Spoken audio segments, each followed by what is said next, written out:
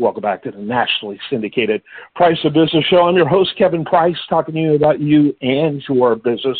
And it's really, your business and very important business to have a clear head when it comes to all things healthcare and taking care of yourself healthcare-wise. And sometimes you have to have surgery, and sometimes you have to do procedures. And it's really difficult to make decisions when it comes to that. David Wilcox, he is one of our contributors here on the Price of Business Show. Love having him on the program. He is, I always struggle with your exact title. I say you're a nurse practitioner, but you are beyond that. Tell us a little bit about what you do professionally, and real quickly, a little bit about your personal story that kind of drove you to become an authority when it comes to all things economics of health. Sure, Kevin. And like anything else in healthcare, my title is confusing, right? So I'm a doctor of nursing practice, or a DNP. And the difference between myself and the very valuable nurse practitioners is that they prescribe treatment, but I am more on the executive level. So people like me who have this terminal degree, and I say terminal degree because it almost killed me, of a DNP degree, are people who are administering hospital networks. Or in my business, I'm a patient advocate. And thank you for giving me the opportunity to share my story, because, I think that everybody wants to follow their passion, right? And, a job keeps you from your dreams sometimes, and it's nice when you can incorporate both. And my backstory is I had a handicapped daughter that I took care of for years while I was in manufacturing, and I would take her to different various doctor's appointments, and I had a mad respect for the way the clinicians treated her and me. I did not have a mad respect for the way the system was set up, which is why I got into healthcare advocacy and went back in my adult life and got all my advanced degrees so that I could start to be the voice of the patient and open people's eyes to what's going on in healthcare. So often when people go in, like we're going to talk about surgery today, when people access the healthcare system, they have no idea what to expect. And with the staffing shortages we're seeing now, it's a wild ride out there. And if you're informed, you can be a better partner in your care when you access the healthcare system. There you go. Absolutely. And there's this, I hate to say it, but the healthcare system operates on the belief that the vast majority of people that are engaging with them are ignorant, and they intend to take advantage of that ignorance. I hate to say it, but that's how it comes across. There's too much evidence that points to that. They even get taken to the woodshed by agencies, and they are very entrepreneurial about working around the consequences of that. It's been very difficult to watch, although you've given some very promising and hopeful stories about that changing as well. Let's talk about elective surgery. And, of course, we heard that a lot of people may not even heard of that expression much before COVID, right? Elective surgeries are on hold, indefinitely because of COVID. So elective surgeries are surgeries that can be very important but not necessarily urgent this week. That's right, exactly. So, having surgery is scary. You're going to be out of your comfort zone. You're going to be trusting in a medical team while you're incapacitated, and it could be disruptive to your lifestyle as you'll need time to heal after the surgery. So having surgery is a huge investment of your time and financial resources. So it's very important that you do your research on your surgeon, on your hospital or ambulatory surgical center, and you have some idea of what to expect. So not a lot of people know this, but you can have your surgery in two different places. You can have it in the hospital where it's going to cost you more money, or you can have it at an ambulatory surgical center if you're a healthy individual. If you have comorbidities, your doctor's probably going to want to do it at the hospital.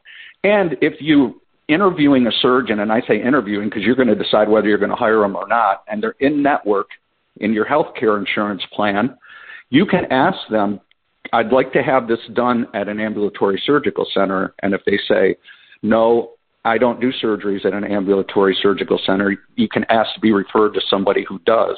That'll decrease your costs, especially if you've got a high premium, deductible. So you're going to definitely want to look after your money. And that's That's where the value add is right there. And oftentimes, like in my case, I'm outside of Charlotte, North Carolina. The ambulatory surgical center has better quality ratings than the local hospital does. So, why would I not want to go there, right? Yeah, exactly. And not to mention the fact that often even these elective surgeries that should be in and out the same day, we're going to go ahead and do observation for 24 hours or whatever, because they can do that. They're set up for that. It's much less likely, rather, if you go to an ambulatory surgery center. That's not going to happen. The only way you'll end up in a hospital bed is if something went really wrong, and they're going to stick you in an ambulance and take you over there.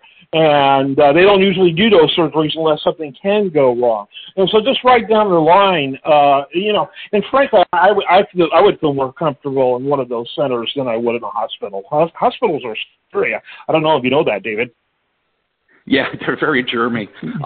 The one question that I get asked all the time is, I want to do my research on where I'm going to get my surgery and on my doctor and all of that, but I can't maneuver around all these websites. So what I did is I put together a free healthcare resource guide for you guys. So if you go up to drdavidhelps.com and you sign up to get my periodic updates, I will send you that free healthcare resource guide, which is one click for accessing Mark Cuban's online pharmacy or GoodRx. There's also a price transparency tool in there that's put out by Turquoise, which will actually show you quality ratings and give you some options about searching for where to have your surgery, as well as reviews about your doctor and your surgeon, see what other patients are saying about them. So you can get that free, again, drdavidhelps.com, and that'll help you do your research. Yeah, and I strongly encourage people to do that.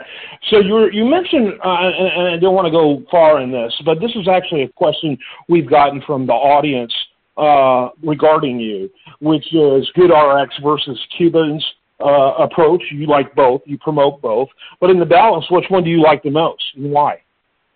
That's a hard decision. So it depends on the pricing, right? Because a drug is a drug. If you can get it cheaper on GoodRx, or you can get a generic version of it on Mark Cuban's online pharmacy, I would say, go for the price, right? The thing that I like about Mark Cuban's online pharmacy is that they're setting up a structure. They're starting to use pharmacy benefit managers, which I detest, so, because they control the prices, take rebates and stuff, but they're getting a pure version of it, which was what the pharmacy benefit manager was meant to do initially when they started these programs, instead of the way the insurance companies corrupted this. So he's starting to use them to drive even more rebates. So it's going to be interesting. But again, I go back to whatever price is less, that's what you want to use.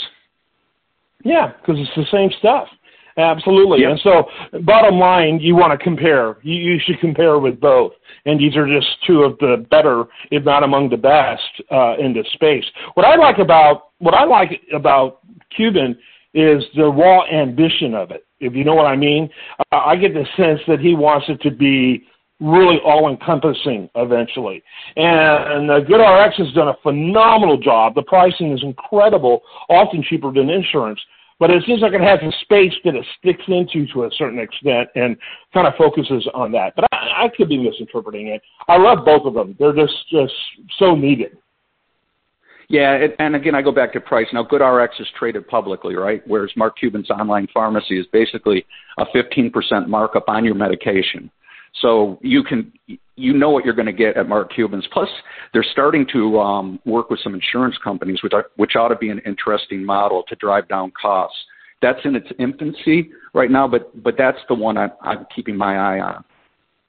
Yeah, and very good point about the not being public.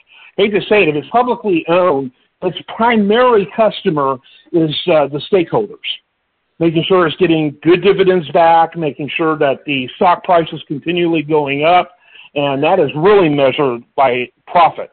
And so Mark Cuban came across as having altruism as a big part of it. You heard his interviews, and of course he's not dumb. He's making money, and he told you exactly how much, which I'm not sure if a publicly owned company like GoodRx could have the kind of restraints. that Mark Cuban has done in order to accommodate their investors. Yeah, what I like about him is he says, I'm making a reasonable profit. I think reasonable is the key word. He's got to make something. He's got, pharmacists, he's got people working for him. But reasonable is something you don't hear in healthcare, a reasonable expense, because, the entities vying for your healthcare dollars are pretty ruthless. They want to keep you uninformed. They want you to, be like sheep and follow down a path. And then you get the bill and you're like, holy, I can't pay this, So, that's the healthcare game. We're starting to see some legislation, which is, it's going to help with that only if it's enforced. Let me add that. But, it's not the same game anymore. But, boy, the players and the big money, they don't want to give it up. They just don't want to give it up. Yeah, and when you talk about enforcement, they always all of these bills they pass have enforcement. The vast majority, however, have the amount of money they can make profit-wise far greater than the cost of punishment. And you've noted they're finally making a change in some of that, but that's absolutely necessary. They consider the punishments and fines to be a small cost of doing business. You got to change that. Yeah, because if you can absorb a fine or a punishment cost and still make money on top of it, why are you going to pay it, right? So if the business model fits you. Yeah. Okay. But anyway. I got detoured a little bit. You've got some very important points that you want to negotiate between the patient and the doctor for your ambulatory surgery. Why don't you give all of them first, and let's get into a little depth of those 5 with the time we have left. Okay. So the first thing you want to ask your doc is, am I going to be the first case of the day? There's a couple reasons why you want to do that. One is you're going to not eat or drink until the time of the surgery. So waiting until 4 o'clock in the afternoon is a miserable experience. The second reason is the data shows that the patient who is first case of the day does better because the surgeon is usually rested, right?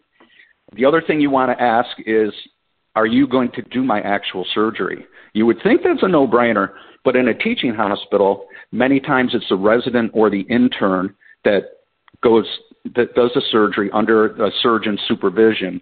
I don't know about you, but I don't want anybody practicing on me. I would prefer, if I'm paying a surgeon to do it, that he is or she is the one that does it. The other thing is ask the surgeon if they're going to be on call the night before, because if they're on call, they're not going to be well rested. Try to make sure you're on a surgery schedule where they're not on call the night before. And ask how many times the surgeon has done the surgery. If he says, this is my first time, I strongly suggest you find somebody else. And also ask him if he's ever had a fatality from the surgery. Don't be surprised at his answer if he says yes, because many times surgeons get called into life-threatening situations and they're trying to save somebody. But if whatever details you can get about that will give you better information as you make your decision about whether you're going to hire this guy or lady or not. And then finally, ask your surgeon what the recovery period will be like. If you're sensitive to pain, make sure they know that on the onset. And then also ask him, because pain medications can be very constipating, you want to ask him if he's going to give you anything for constipation. A lot of people don't get taught that when they leave the hospital. My wife's been called, and she's a nurse too, to several neighbors who are like, I went to surgery and now I can't move my bowels. And, they just don't teach you that kind of stuff on the way out the door. Yeah, those are vital, and you did a phenomenal job of summarizing them.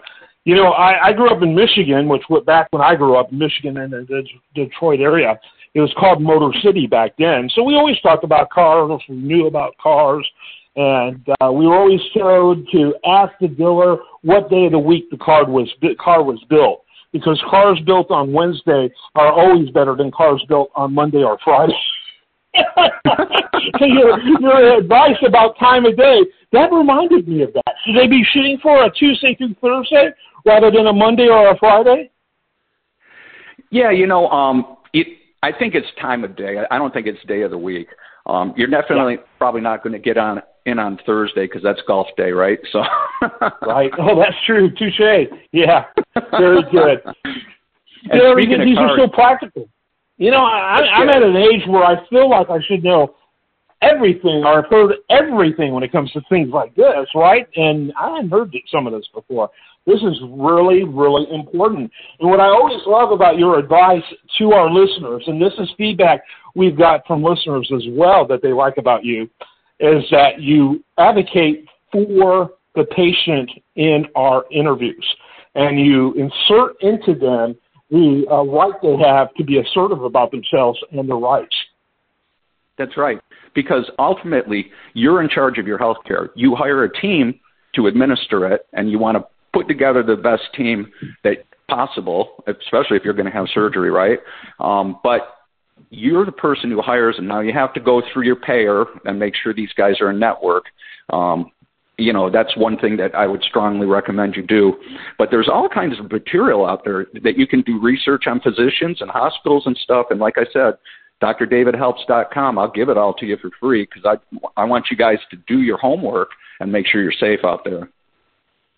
Well, I won't say you were a victim, but you described your situation where you could really perceive yourself as a victim for what you went through with your daughter, and really, obviously, that had a profound impact on what you ended up doing later, right? Compared to what you were doing at the time early on when you were trying to help her, and people like you become very passionate about helping others to be able to navigate these type of things. And so we love having you on. We love having you tell that. Went over. I've never had you on where we didn't go over, but it's always worth it. David, wrap it up with your final thoughts. Yeah, so if you guys want to take a deeper dive into this, I have a book out called How to Avoid Being a Victim of the American Healthcare System. It's on Amazon. It's self-published. The other thing that I want to state is that book, you can use it as a manual. So if you're going to have surgery, you go to the surgery chapter, right? If you're filling out advanced directives, you go to the advanced directive chapter. If you're having problems with an insurance company, you go to the insurance chapter. I get so much feedback about this book that it's really broken down the medical complexities into layperson's terms. And, I've had people on Amazon give me reviews that say everybody should have this knowledge. Don't wait till it's too late when you have to access to healthcare. We're all going to need healthcare at some point in time, so I would strongly suggest you get yourself educated. If it's not by my book, find a different way to get educated. But make sure you know what's going on. Don't ever enter the healthcare system with your eyes closed. Yeah, absolutely. It's really very much like a reference book. And, and frankly more engaging than that, but it's very much like a reference book and very hands-on. It's very empowering, and we've gotten that feedback from others as well. And so always love having you on. Always appreciate your insight and your website. We didn't get that in there. Let's get that in there real quick. Okay, well, we talked about drdavidhelps.com for the free resource guide, but if you want to follow what Kevin and I have been doing together and others, you can go to drdavidwilcox.com. That's drdavidwilcox with one L.com, and go to the press room, and you can hear all kinds of interviews, TV stuff that Kevin and I do together. Yep, there you go. David Wilcox, one of my favorite segments. I always feel a little smarter whenever I chat with him. I'm Kevin Price. This is The Price of Business. Stay tuned for more.